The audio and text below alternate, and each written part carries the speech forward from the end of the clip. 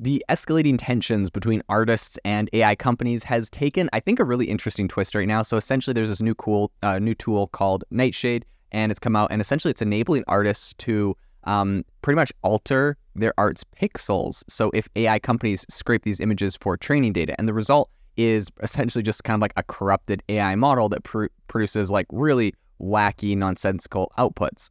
So Nightshade's primary objective is to essentially just kind of counter AI entities that are using artwork without the artist's approval, right? That's the whole idea. Not that they want to, just permanently destroy all art generating AI models, but any that are using, their content without their permission is essentially who they're targeting here. So AI models like DALL-E, Midjourney, Stable Diffusion, all of these I think could see their outputs severely disrupted by this tool. And so I think, yeah, it's kind of interesting. Essentially what's happening is, you could have like where it was once like you were getting a picture of dogs generated. Now all of a sudden it's going to be cats instead, or cars are going to all of a sudden turn into cows. MIT's Technology Review, which recently covered some of this research, revealed that the paper has been slated for review at USENIC's Computer Security Conference as a paper on how to do this. But there's a bunch of big AI giants, including OpenAI, Meta, Google, Stability AI, that are all kind of grappling with lawsuits from artists right now that essentially are alleging unauthorized scraping of copyrighted content and personal data. So Ben Zhao, who is the mind behind Nightshade and a University of Chicago professor, envisions the tool as a balance restorer, essentially offering artists a way to counter infringements on their intellectual property rights.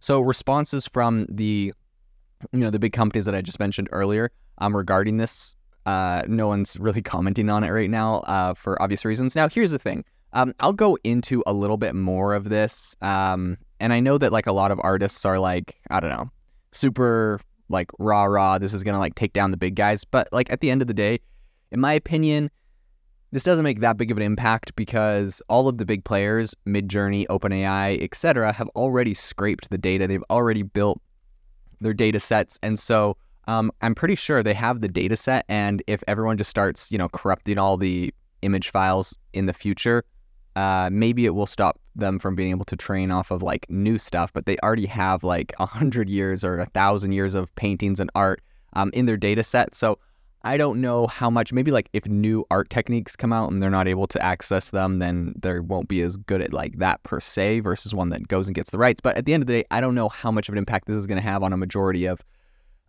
this content, just being that the big guys already grabbed all of the data. So it'll definitely stop any newcomers, but I don't know if it's going to stop the ones that have already come out. So that's just my caveat I'm going to throw on there.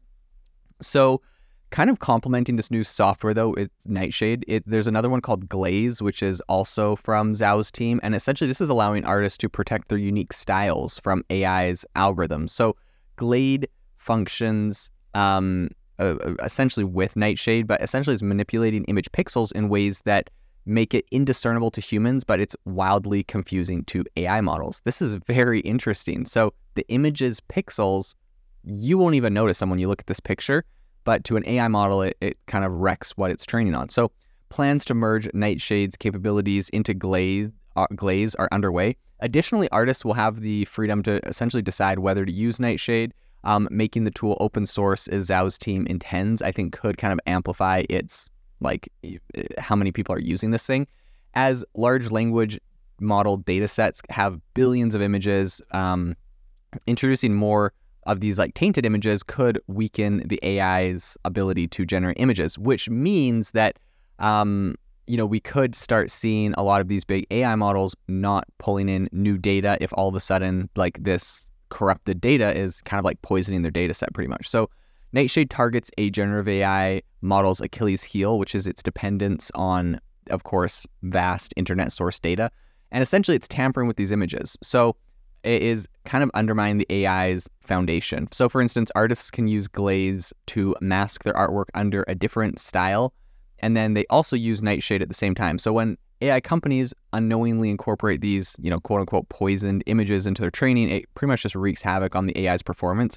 Experiments revealed some pretty, I would say, startling results. So when Stable Diffusion pulled in, I think just 50 like messed up, or you could call them tainted dog images, The resulting AI-generated images were super bizarre. They produced these like multi-limbed and character-like dogs. With 300 of those images, dogs began to completely morph into cats, which was really, really interesting. So Nightshade's potency, I don't think doesn't necessarily just end with direct word associations like dog. It also goes into other terms like puppy, husky, wolf, right? So like a lot of the associated words. So you could have like a bunch of messed up dog pictures or tainted dog pictures in a data set, and it's now starting to wreak havoc with like a bunch of similar or variations of that word.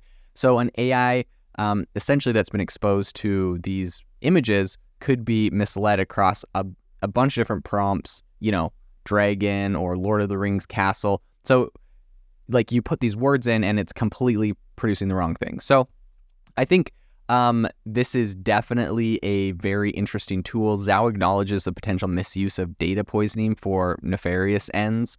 Of course, like essentially sabotaging large language models is going to need like hundreds and thousands of corrupted images. Given their training on billions of samples, like you're going to need a lot of these corrupted images in a data set to actually take it down. So Vitaly Shmetkov, who is a Cornell University professor and AI security researcher, not associated with the project, but just emphasized the urgency of developing defenses. He seems to applaud this whole project. There's also someone named Gutman Karmath, who from the University of Waterloo, and he said that this is fantastic. It really looks like it's a bunch of academics and professors that are like really excited about this. And I think one thing it definitely does do is highlight the vulnerabilities in these AI models. So, whether this project takes off or not, I think it's possible for someone to do this. And so I think it's important, honestly, even between big AI companies, putting out something like this to sabotage their competitors, building a moat by going and like, here's a great way to build a moat for OpenAI. They could go buy 100 image websites, Unsplash, Shutterstock, whatever, right? 5-10 of them that are just big data sets.